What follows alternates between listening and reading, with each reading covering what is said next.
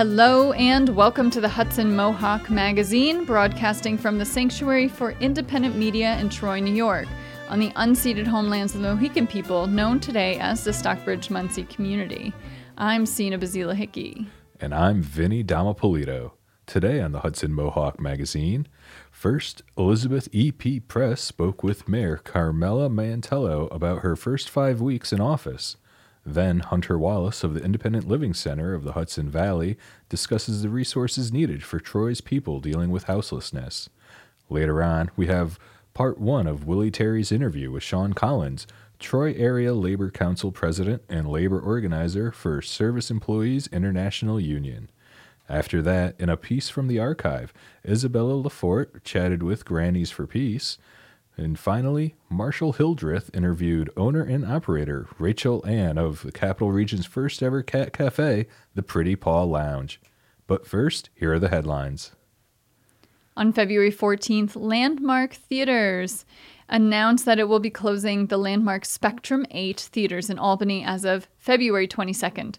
However, Keith Pickard, one of the founders of the then independent Spectrum Theater in 1983, said that negotiations have started with potential operators, and he hopes the venue will open under new management shortly after Landmark drops their lease. The Times-Union reports that Albany County Democratic Party has opted not to support David Soares in his bid for re-election as county district attorney. Soares, who has been the county DA for 11 years, came under attack recently after awarding himself a $23,000 bonus from state grants. He has announced he will return the money, but concerns about if his actions in awarding the bonus were even legal remain. Meanwhile, in Saratoga County, Matthew Caseo, a candidate for county court judge, while serving as the law clerk with Supreme Court Justice Dianne Freestone, disclosed to the Saratoga County Republican Committee that the judge will issue a decision in favor of the Republicans in an ongoing challenge of handling of absentee ballots. After this information was reported online by the Times-Union, Caseo withdrew his candidacy for judge. In other news, an investigation of Prime Capital Ventures, an Albany commercial lending firm, shows that $52 million of client funds is missing, apparently as part of a Ponzi-style scheme. Earlier, the FBI had raided the home of Chris Roglieri, CEO of Prime Capital Ventures. For people who travel to the Raleigh-Durham, North Carolina area, you now will have another option with Avelo Airlines, which has announced that they will offer direct, nonstop flights between Albany Airport to Raleigh and Durham starting in May. U.S. Senator Christian Gillibrand demanded that the Environmental Protection Agency take additional action to clean up polychlorinated biphenyl, or PCBs, forever chemicals in the Hudson River, and to render a non-protective determination in its third 5-year review of the Hudson River PCBs Superfund site cleanup. Quote, without effective action, the health risks and impacts of those relying on the 200-mile-long Hudson River PCBs Superfund site will persist for generations, says Riverkeeper President Tracy Brown. And that's it for headlines. For those of you just tuning in, you're listening to the Hudson Mohawk Magazine, listener-supported radio that builds community in Troy and the surrounding capital region through broad grassroots participation. Our content is produced by volunteers. To learn how you can contribute, go to mediasanctuary.org. Email us at hmm@mediasanctuary.org or give us a call at 518-272-2390. Troy Mayor Carmella Mantello spoke with Hudson Mohawk Magazine's Elizabeth E.P. Press about her first 5 weeks in office. She touched on garbage, traffic, housing, the quality of life task force, the emergency declaration she put forth to fill the empty comptroller position, and more. Today, we are joined on the Hudson Mohawk Magazine by Mayor Mantello to discuss her first month plus in office. Mayor Mantello, welcome to the Hudson Mohawk Magazine, or welcome back to the Hudson Mohawk Magazine. Thank you so much for inviting me, Dee. And, it's been a whirlwind of 5 weeks, huh? That's exactly true. A whirlwind. You have been busy taking on things like removing the Sauce Ave roundabout, bulk garbage drop off at the Alamo, creating the quality of life task force, just to name a few, lots of physical cleanup. Where does the money come from for all this extra work? Can you keep that up financially with the city? And what else do you have in store for the quality of life task force? The good news for folks is it's utilizing existing resources. So it's ironic that you mention money, because a couple people, I've been out and about with the crews, and we've been literally getting right down to the pavement, cleaning, sweeping, blocks upon blocks, and really taking Berg, North Central, and South Troy specifically. We're going to hit the east side and Sickaway. A couple folks have come out, EP, and they've asked, Carmella, how are you doing this? And why wasn't it done before? And, I talked about it for my 8 years as council president. I oversaw the Canal Corporation, 500 employees, 524 miles of network waterway. And I was able to see firsthand how to really utilize your existing staff and really think out of the box. It hasn't costed a dime more for the taxpayers, but we're essentially really just re-energizing our workforce, boosting our morale.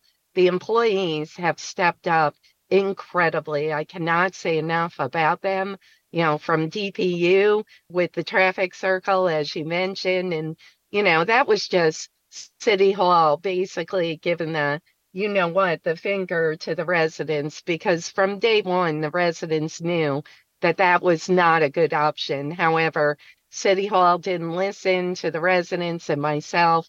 $120,000 that traffic circle cost. It cost $0 to take it out. But the fact was, it became more of a public safety hindrance than a public safety correction. So there were several accidents on Sauce and 15th.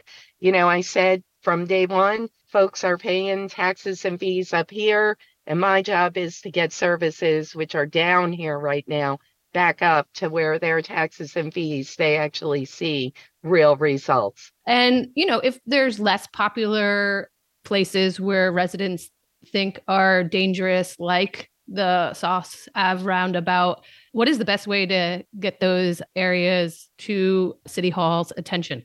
So I'm super accessible. Folks can contact me either through email. Our staff now, they're super accessible. They can contact the deputy mayor, our head of streets, but stating that there are other areas that, do require just thinking differently in terms of public safety. I actually had a phone call with President Marty. He likes to be called Marty up at RPI.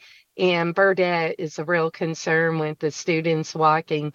So I actually am having traffic go up there. They're going to put a little more signage. So we are going to look at potentially putting some type of island in the middle of Burdett. I would love to spend more time on traffic, but I should push on for a few other issues. You put forward an emergency declaration to fill the empty controller position. The council minority says that this is to avoid competitive bidding and council oversight. Can you just talk about the plan to fill this position and why there was an emergency declaration to do so? It is unfortunate that the council president chose that route, because we actually had a meeting. I informed everyone, even before day one, when Andy resigned, I actually asked Andy, what do you do January, February, March? Andy's the comptroller. He said, we closed the books to 2023.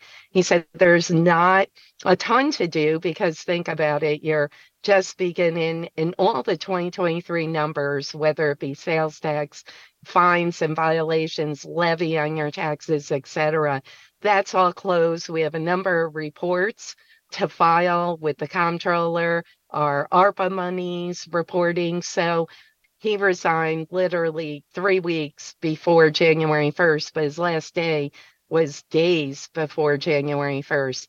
I couldn't fill that position until I took office, obviously. To find a comptroller, we are very fortunate. We actually offered another municipal had a budget in a certain department. I can't reveal it yet, but he did give notice to his municipality. But I had stated from day one, we're going to go on two tracks here. We're going to hire a firm, and we talked to various firms, and this particular firm, ProNexus, actually does this for other municipalities, and at the same time seek a comptroller. So we've done both. I declared the emergency to get ProNexus in the door. The person is actually in the office as we speak. And so the council president knew that. Whether she relayed it to the minority, I'm not sure, the council majority, but the transition team knew, and it was very public that we were going to go on two tracks.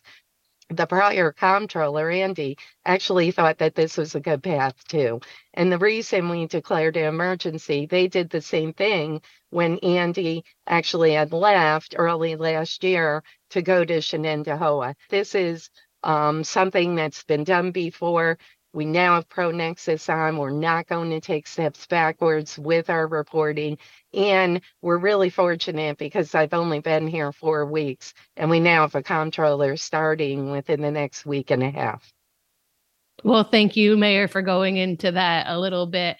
There has been a lot of struggle with people to find housing, to keep housing. Over the years, there have been proposals like good cause eviction legislation in New York. The council minority also recently expressed interest in establishing a community-based housing task force to address issues like skyrocketing rent. And I'm wondering where you are going to put your energy in terms of our housing problems in Troy and addressing affordable housing. A couple fronts, first and foremost, our code department, I'm talking a good 10 years, EB, has not been up to par, and I'm putting that very nicely. So we did hire a full-time engineer.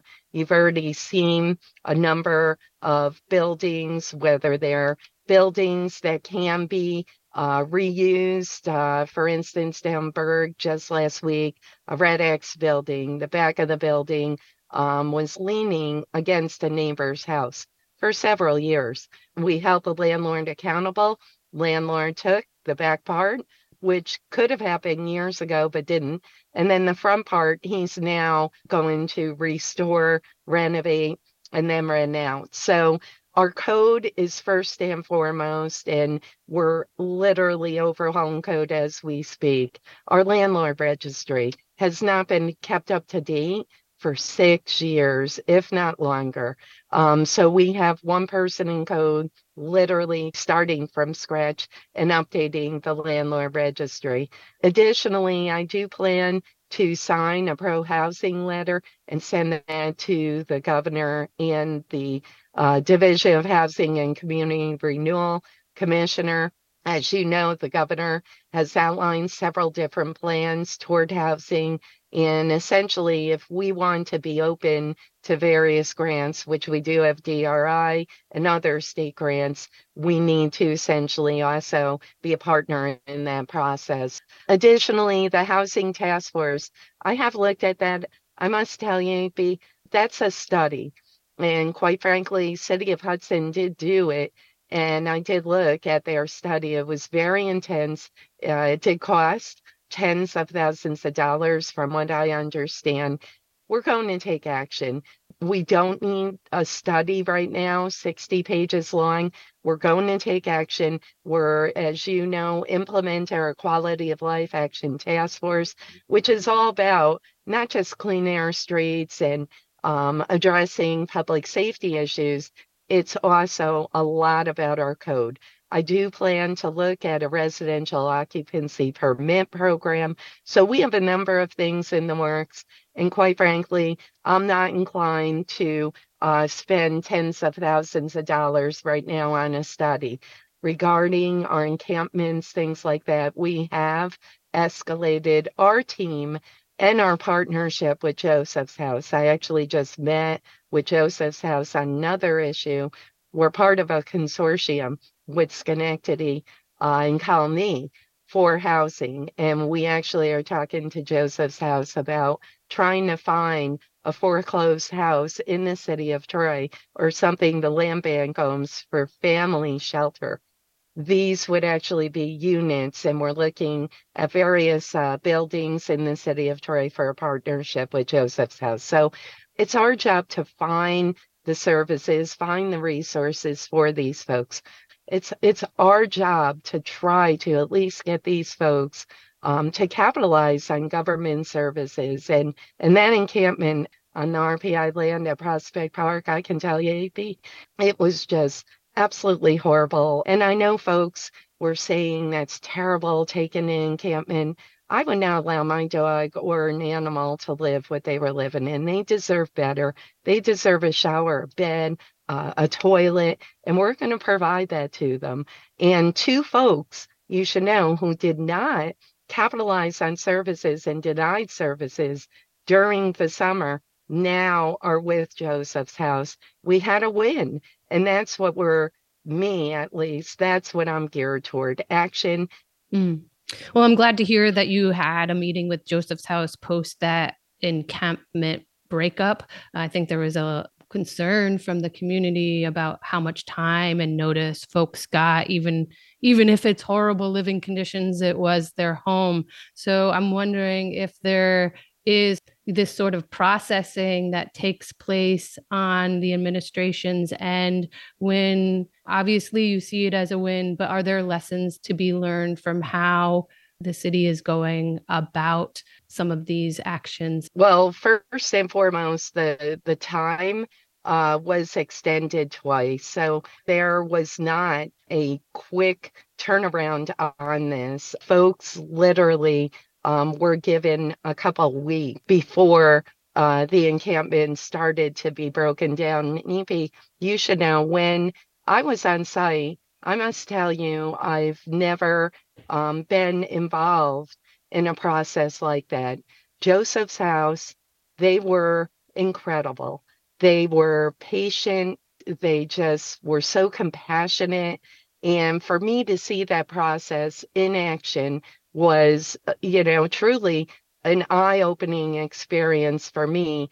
One of the folks that were living up there was a hoarder, and we gave them another week because they didn't want to leave. I get it, but at the same time, we couldn't allow what was happening up there. They were using propane tanks as heat. There were public safety issues, but saying that, we can always do things better. One of the things, that Amy from Joseph's House did say, unfortunately, the press got wind of the encampment breakdown, and there were a couple channels up there, and they were concerned about that. The good news, the press did work with us and didn't film any of the folks, and but obviously it's out in the public, so we couldn't stop that. But saying that, we do plan to continue meeting, continue talking, and at the end of the day, we're going to continue with our, proactiveness. We're going to continue working together. Mayor, I just wanted to wrap up with, you have the State of the City coming up in a couple of weeks on February 21st. Is there anything that we didn't touch on today related to the state of the city that you want to make sure our audience knows? Absolutely. You probably saw our water plant. We were the envy of the capital region. That was, touted as one of the top 5 water plants in the country. The lead replacement line, you'll hear some discussion about that, but we have $5 million. We are going to upgrade our water plant. Safe drinking water is, first and foremost, right next to police, fire. We're really going to focus on that. We're focusing, as you know, the pump station leaking for over a year and a half, corroding a main line. We are going to focus on our infrastructure at the end, whether it be roads milled and paved. We're going to spend this money. I also have seen grants that have not been spent. We're going to spend those monies. We're going to be proactive. We're going to continue our quality of life action task force, the Nick Pool. We're escalating that timeline. So there's a lot of great things in store. And folks are going to see their services match taxes and fees, and they're going to see their streets clean, and they're going to see their streets safer. Great. Thank you so much for taking all this time and joining us on the Hudson Mohawk Magazine today. Thank you so much, Hippie, and I'm always available, and I always enjoy our time talking. Thank you.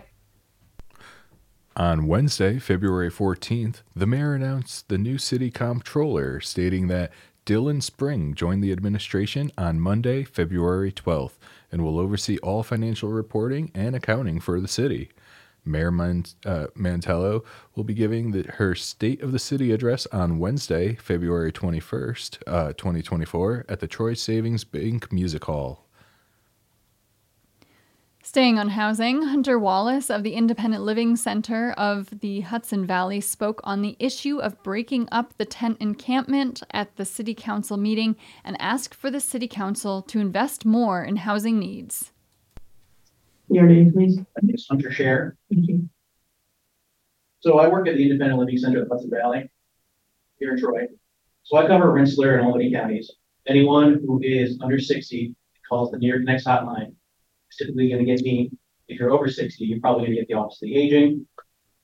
The vast majority of my calls in my time at New York Next have been for housing.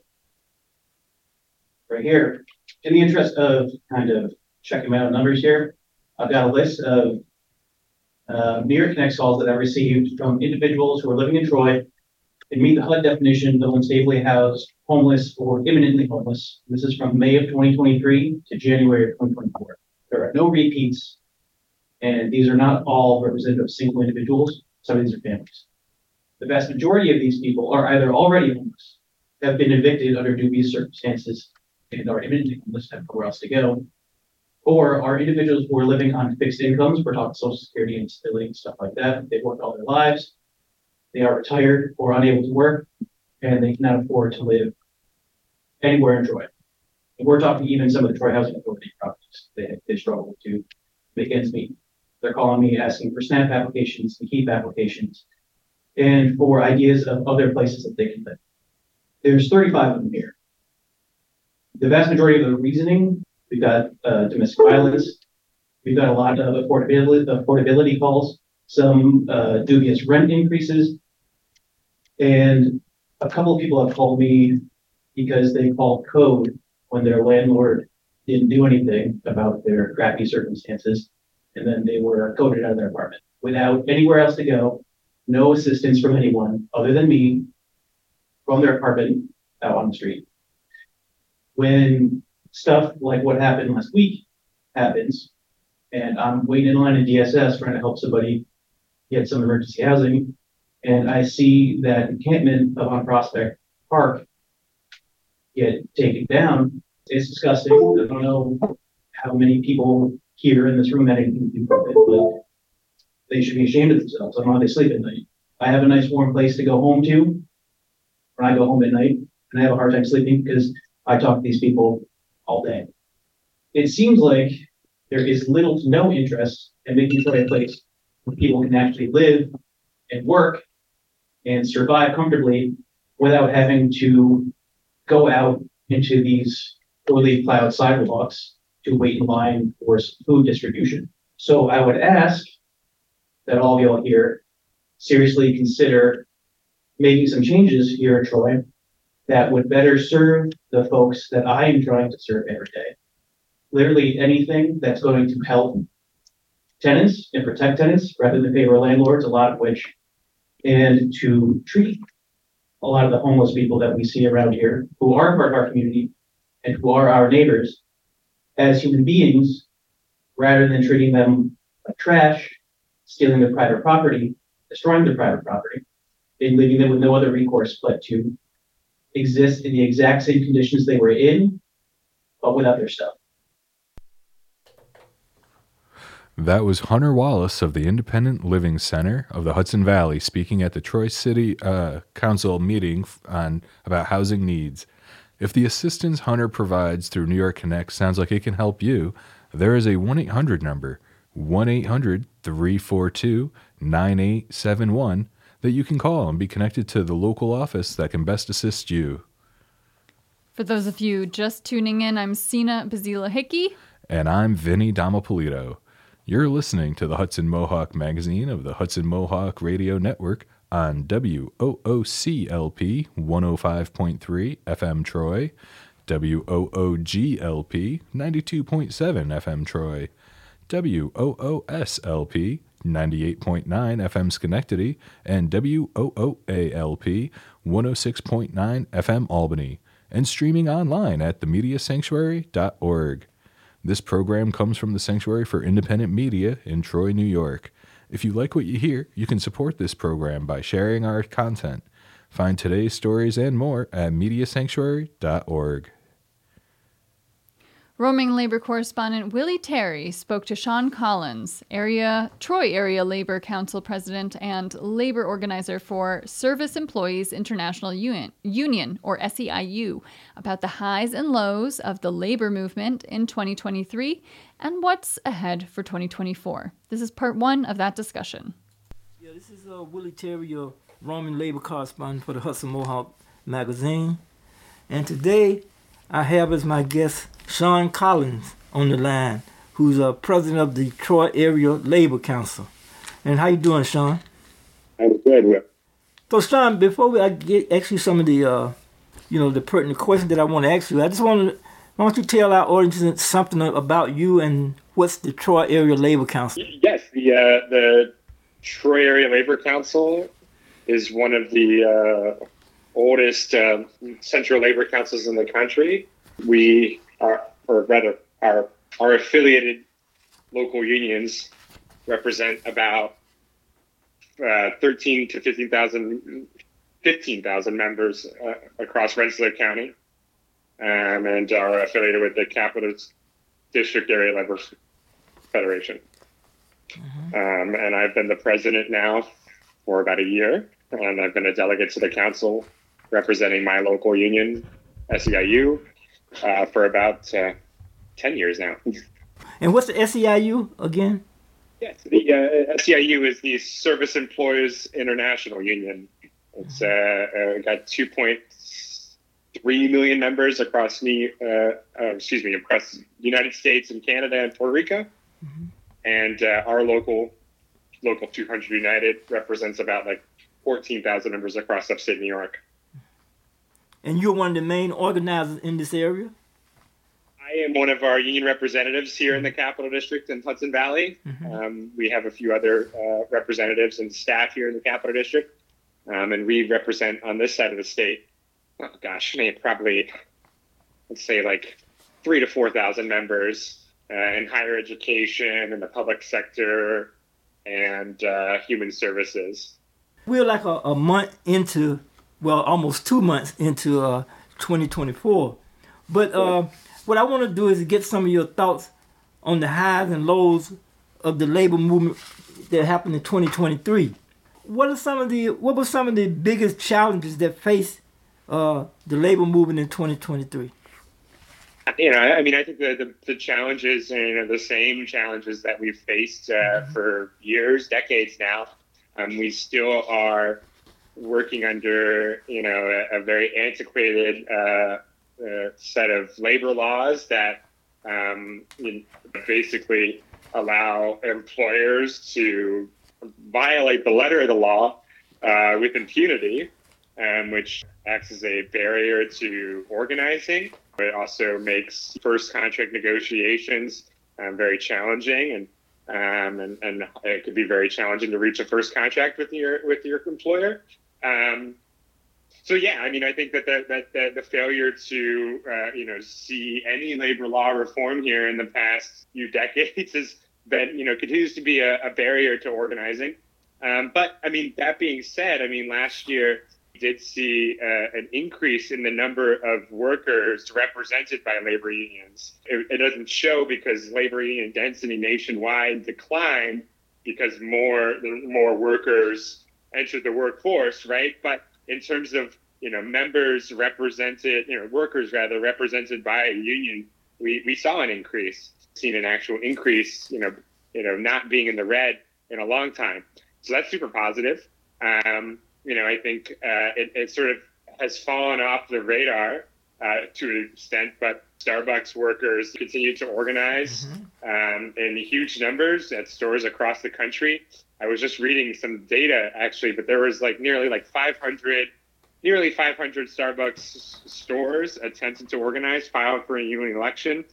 Somewhere between 350 and 400 of them actually won their elections, representing 9,500 Starbucks workers across the country. I mean, back when this organizing drive started, in 2021, right? There was 0 Starbucks workers represented by a union, and now it's it's increased by nearly 10,000. I mean, it's massive. But the barriers to, like I mentioned before, with labor law really hindered their ability to reach a contract. And obviously Starbucks has wantonly broken the law with impunity. So that's been really frustrating to see, but at the same point very exciting.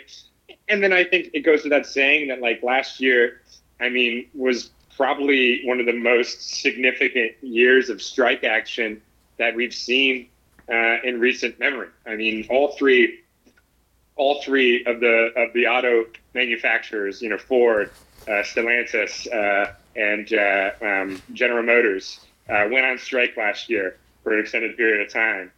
SAG-AFTRA went on strike with the Writers Guild for the first time since the 80s. Film production, TV production was shut down in Hollywood and across the country for months. Huge. We haven't seen anything like that. And going into this year, it seems very possible that Hollywood production could again be interrupted. The Teamsters are getting ready to go into negotiations. IATSE, the International Association of Theatrical Stagehand Employees, are also getting ready to start their negotiations with the film producers. And we could very likely see the same issues come to the forefront there.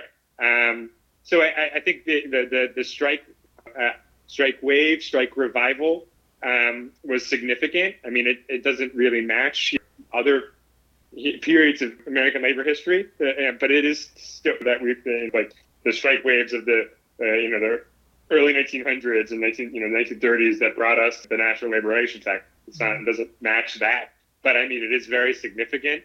And I think it seems like there's more of that to come for sure. Just a final point on this is that what the auto workers have done to pivot from that strike, that historic strike at the Big Three, is to use it as the launching pad for organizing at all of the foreign auto manufacturers that have plants here in mostly in the American South, right? So Hyundai, Subaru, Honda, Nissan, Mercedes-Benz, going after all of the companies, all of these foreign auto manufacturers at once, and a massive wave of auto worker organizing. That I think that comparisons and parallels can be drawn to what we saw in the 30s and 40s when the Big Three were first organized. Probably earlier than that, my time. But that's huge. That's significant. I think was it Hyundai or Honda? One of them, or maybe it was Volkswagen. One of them announced that they had crossed the 50% threshold in terms of support. Huge. So I think that we'll see more. That's what's to come, and I think it's built on the bedrock of an incredible year of organizing and labor action and strikes that took place in 2023. Mm-hmm. So would you say that 2023 was one of the busiest year in the labor movement? In recent memory, I would definitely say that. Mm-hmm. And you went into some of the things that I want to ask you about upcoming stuff, and I don't know if you may have other ideas, but what are your thoughts on what's ahead for the labor movement in 2024? And maybe in particular the capital region. In terms nationally, I think it means that I think in terms of collective bargaining and big contract fights that are coming up. IATSE and Teamsters in California and across and across the film industry, that's going to be huge. Like, I think that is going to be significant. I mean, that is going to be, building on the gains that were won in the writers' strike and the actors' strike, and really challenging the fundamentals of like Hollywood, and how they extract the fruits of their labor from the film, the producers. I mean, that's going to be huge, and potentially them going on strike after being out of work because the rest of the industry was shut down for months. I mean, it is a testament to the stakes, of the fight that they're in, is that they're willing to potentially forego a loss of even more potential income, to win gains at the bargaining table after a very hard year. So that's huge. In terms of like organizing, like I was talking about, I think the auto worker organizing in the South is huge. Restlessness of Sean Fain and the new UAW leadership. It's a huge undertaking. But they're trying to build on what the huge gains they made in their strike last year and in their negotiations last year. It's how worker organizing, that serves as the foundation for the auto workers in the first place, was done. And that they are, learning from those lessons of history, I think is huge. And so those are things that I'm particularly paying attention to here. But what about anything in the capital area? The capital district. I mean, I think it's a good question. I mean, I know that there is, like here in Troy, the city of Troy workers, represented by CSEA, their contract expires at the end of this year, is my understanding. There's a new mayor in City Hall who made a lot of promises to these workers. I think what remains to be seen if she's going to deliver on those promises. That was part 1 of Willie Terry's interview with Sean Collins. Stay tuned for part 2 in the near future. This was part of the Labor Bucket. Willie Terry is currently highlighting local labor leaders and the struggles they face fighting for workers' rights. And we just passed Valentine's Day, and this time last year, former intern Isabella LaForte took out the mic for the first time, headed to the streets to visit Grannies for Peace out on the streets for their Valentine's Day protest. At that time, it was really focusing on the Ukraine war. And here we go.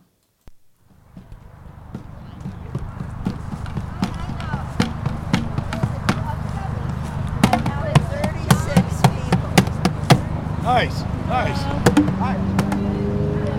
Hi, my name's Isabella. I'm with the Hudson Mohawk Magazine. What are you ladies out here doing today? Arguing for peace in the Ukraine and for the United States, specifically Biden and his Department of State, to advocate from his bully pulpit for all the parties to come to the table for peace negotiations. And our country is instead escalating the war, and we're pretty angry about that. Yes, I could definitely see how that is very angering. Yes. And you guys are called Grannies for Peace? Well, it's a consortium. I mean, we've got the Bethlehem Neighbors for Peace, we got Grannies for Peace, we've got individuals that just are angry about the situation and all the death, plus the fact that the United States and Russia both have nukes. So what's it worth to escalate the war? Definitely. How is this going to end? Mm-hmm. If you could say something to the youth and people of my age, like what would you give them advice, what they can do to prevent this and stop this? Get out in the street, call your congressman, call Biden, and most importantly, just get out in the street. That's what we're down to now. You know. Organize and get... It was youth that stopped the war in Vietnam. It was a youth movement that built the anti-war movement, where millions came out in the streets. And, if young people want to have a world in the next couple of decades, they need to make sure they do have a world. They need to fight against the corporations and fight climate change, and they have to fight against war and the possibility of nuclear war. And this is a threat to everybody in the world.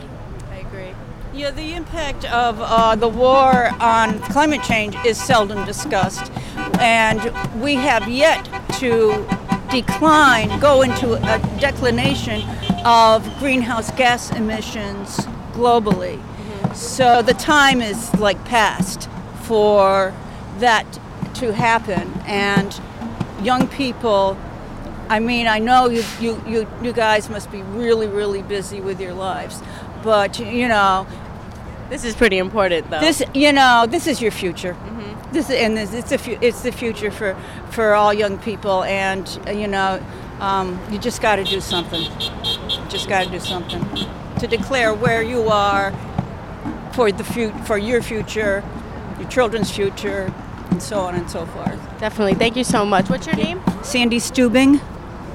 What's your name? Joe Lombardo. Nice to meet you guys. Nice to meet you. Hi there. What's your name? Ginny O'Brien. And you're with Grannies for Peace? Yeah.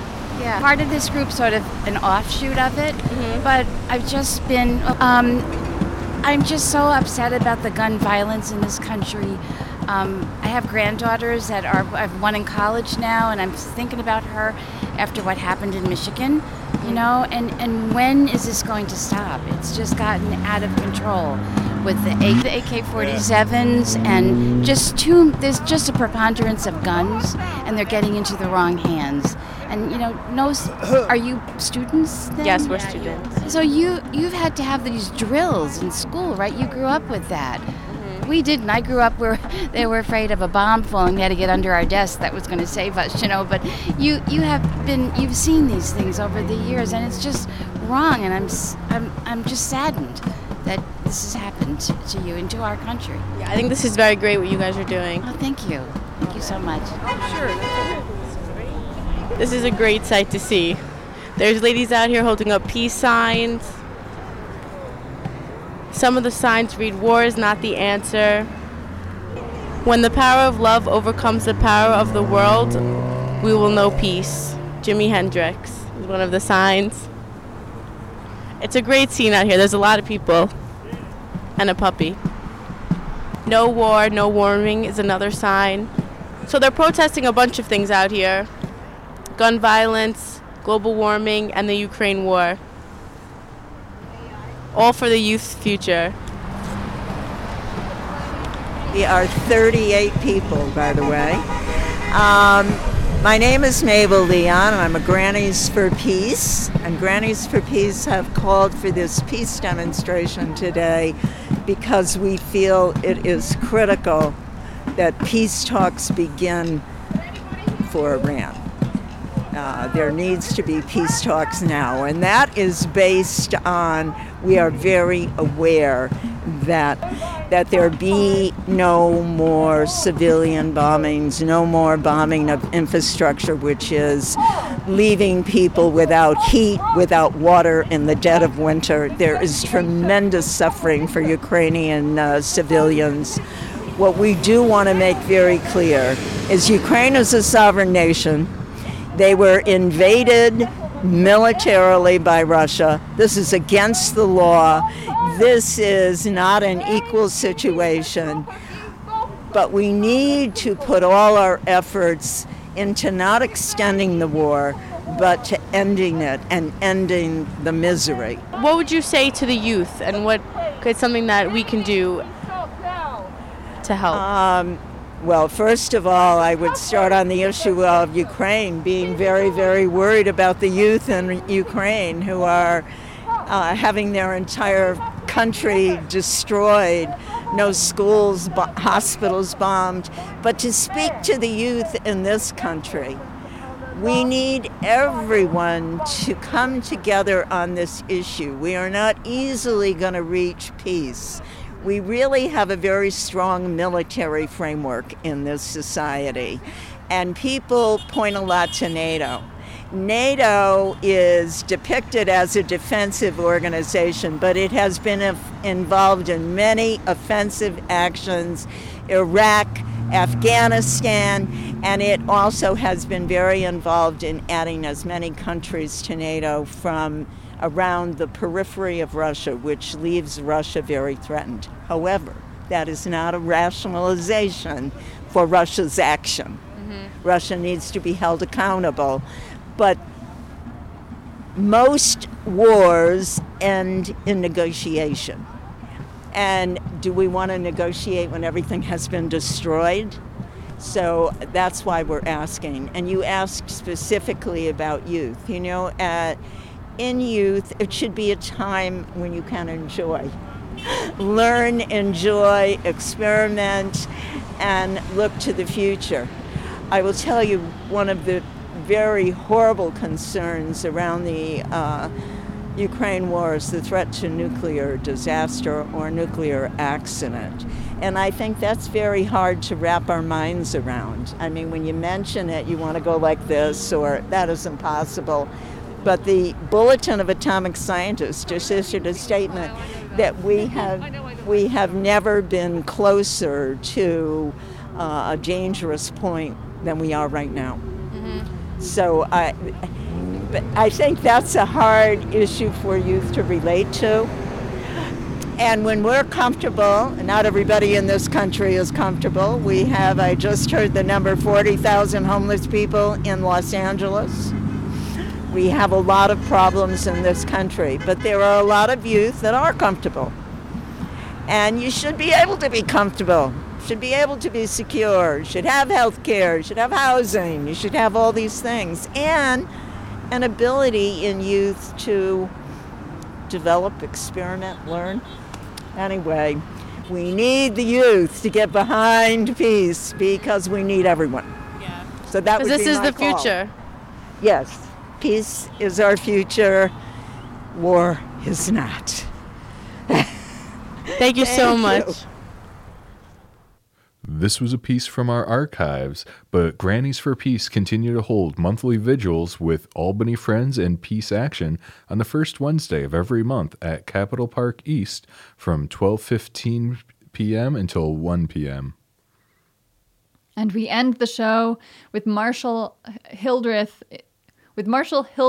interview with owner and operator Rachel Ann of the Capital Region's first ever cat cafe, the Pretty Paw Lounge. Rachel tells us where her passion for animal rescue stems from, what inspired her to open up the cat cafe, and how potential adopters and or those looking to get involved in animal rescue can do so responsibly. This is Marshall Hildreth for Hudson Mohawk Magazine. I'm joined by Rachel Ann, owner and operator of the Capital Region's first ever cat cafe, the Pretty Paw Lounge, which is located on Mariahville Road in Rotterdam. Rachel, how are you? I'm great. How are you? Doing good. Thank you so much for joining me. So just to start off, this is a cat cafe. Could you just explain for people who might be unfamiliar what a cat cafe is? Yes, of course. So a cat cafe is generally partnered with a local nonprofit or rescue, and we have all local cats and kittens in the back, and they are all able to be visited. You can hang out for a half an hour or an hour, and then in the front there's a bakery, coffee shop, and gift shop where we sell locally made, handmade items and baked goods, hot coffee. Awesome. Perusing your website, you seem to be like a huge animal lover, assuming to run this place you have to be. I'm curious when that started. My whole life, but more specifically 10 years ago when I started volunteering across the town with East Greenbush Animal Lovers. And they had adoption clinics at PetSmart, so I worked there for quite some time, and I really got into like the cat rescue and decided to do my own thing. And so kind of piggybacking off that, I know you've traveled a lot, you state that you model, you traveled the U.S., also all over the globe, and that's kind of what spurred this idea. Was there a particular moment in your travels that you said, I gotta do this? Probably seeing the cat cafe in Miami and how successful she was, and that she was actually teaching classes and had a bottle feed orphan and newborn kittens. It really sparked an interest with me where I could see, this growing bigger and just doing a lot of learning and hands-on for the local community. That's awesome. I never thought about pairing an education aspect with the cafe, so that's neat. So you were inspired by someone else. For people who might be inspired by you to kind of do similar businesses or just get involved with cat rescue, do you have any first-timer advice or anything you would like to say to them? There's going to be so many roadblocks and speed bumps along the way that it's super easy to get discouraged, and don't let that happen. Like, if you're truly passionate about it, just keep going, keep doing it for the animals. So you've mentioned that a cat cafe typically partners with an animal rescue. Kitten Angels is your partner in particular. Yes. I'm a little bit biased. I adopted my own my very own Heidi from Kitten Angels. So awesome organization. But could you kind of tell me about what goes into finding an animal rescue partner? Sure. So that's like a huge decision.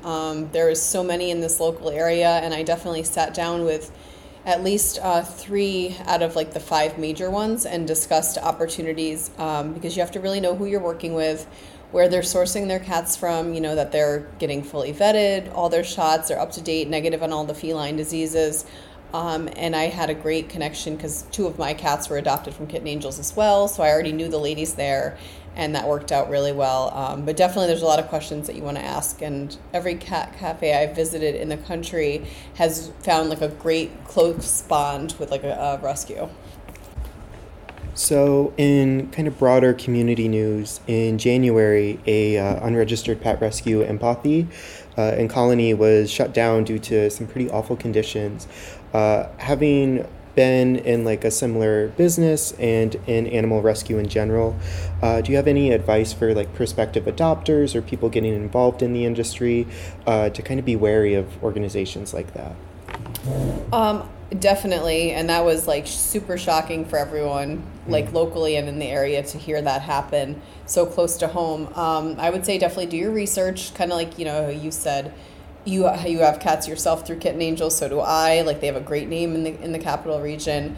But, you know, check the website, check the references, call the vet, you know, read all the paperwork that you get. Just make sure that, you know, your checks and balances are there, that you have proof that the animals are spayed or neutered, proof that they're negative on their diseases. Like, ask to see the medical records, because it's so easy for someone clearly to, you know, fool the capital region, and it's just heartbreaking for those animals. Beyond devastating.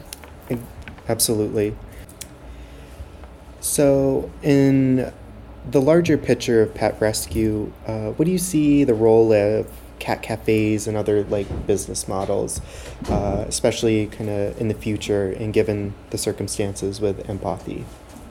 I definitely see people in the area probably being a lot more cautious, doing their homework, doing a little more research, and really just asking like the tough questions rather than just taking everything at face value, because there's just too much margin of error with, you know, people just not being honest and upfront and having the animal's best interest at heart, which is why we're all in it. Right. And just some general questions. You said there's been, I assume with any business, but especially business like this, roadblocks, challenges. What was the most difficult part of setting the lounge up? Definitely New York State, and getting them to understand that, you know, cats aren't going to be frolicking through the bakery and stepping on the cookies and, you know, dancing in the coffee.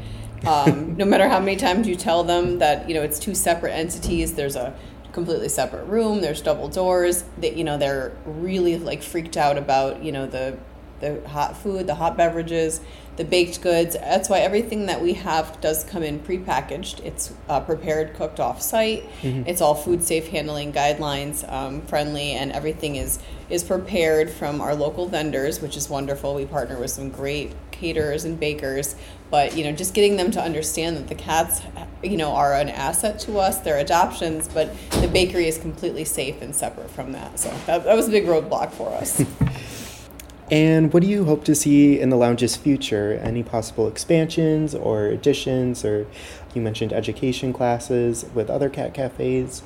Yes, so right now we're actually in the middle of working on a little bit of a build out with our basement, and we want to have an education center where we can have volunteers come in and work with unsocial or feral cats or kittens that might not be socialized. So we get a lot of requests for people that want to volunteer and students, so that we can have like a safe space where kids can come in and, you know, help acclimate the kittens to a new environment and get, you know, friendly with the people.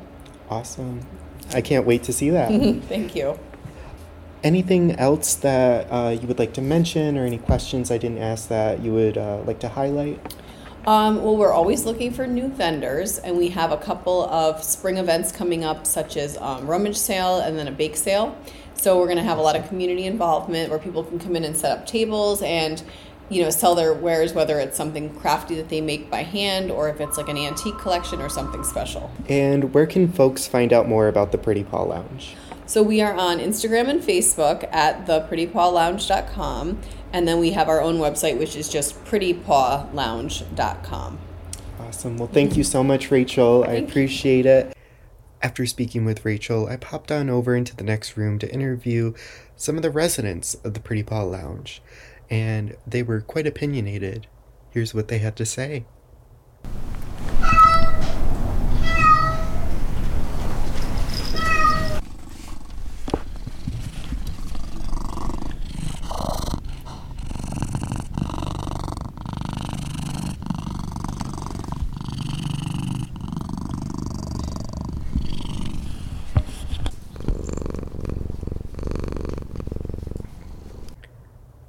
I hope those meows and purrs provided some levity to your day. Again, a huge thank you to Rachel for this interview. If you want to find out more on the Pretty Paw Lounge, you can go to their Facebook and Instagram at The Pretty Paw Lounge, or visit their website, prettypawlounge.com, or give them a call at 518-344-6101.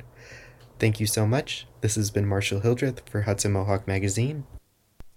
And the Pretty Paw Lounge is located at 370 Mariaville Road in Rotterdam. If you're looking for pets to cuddle closer to home, the Mohawk Hudson Humane Society is full of wonderful animals looking for a home. And that's our show. We hope you've enjoyed this episode of the Hudson Mohawk Magazine. I'm Sina Bazila-Hickey. And I'm Vinny Damapolito. And you may not have heard it, but Vinny was over here on the soundboard getting the sliders moving. So first time we co-engineered today. That's right. And we also want to thank all of our volunteers who made today's episode possible. This is a team effort after all. Thanks to EP, Willie Terry, Isabella LaForte, Marshall Hildreth, and Bria Barthel for the headlines and script support. And to Kaylin for setting up a successful show and holding things down for the past week. This program covers stories of social and environmental justice produced by the community for the community and is supported by independent donations. If you value independent media, consider a gift of a monthly donation as a sanctuary sustainer by going to mediasanctuary.org. We want to hear from you. You can find us on Instagram and Facebook at Hudson Mohawk Mag, or send us an email to hmm@mediasanctuary.org. Tune in weekdays at 7 a.m., 9 a.m., and 6 p.m. to hear local news or stream Sanctuary Radio at mediasanctuary.org. Full episodes and individual stories are available on demand at our website and on your favorite podcast platform. And thanks to you, our listeners, for making this all worthwhile.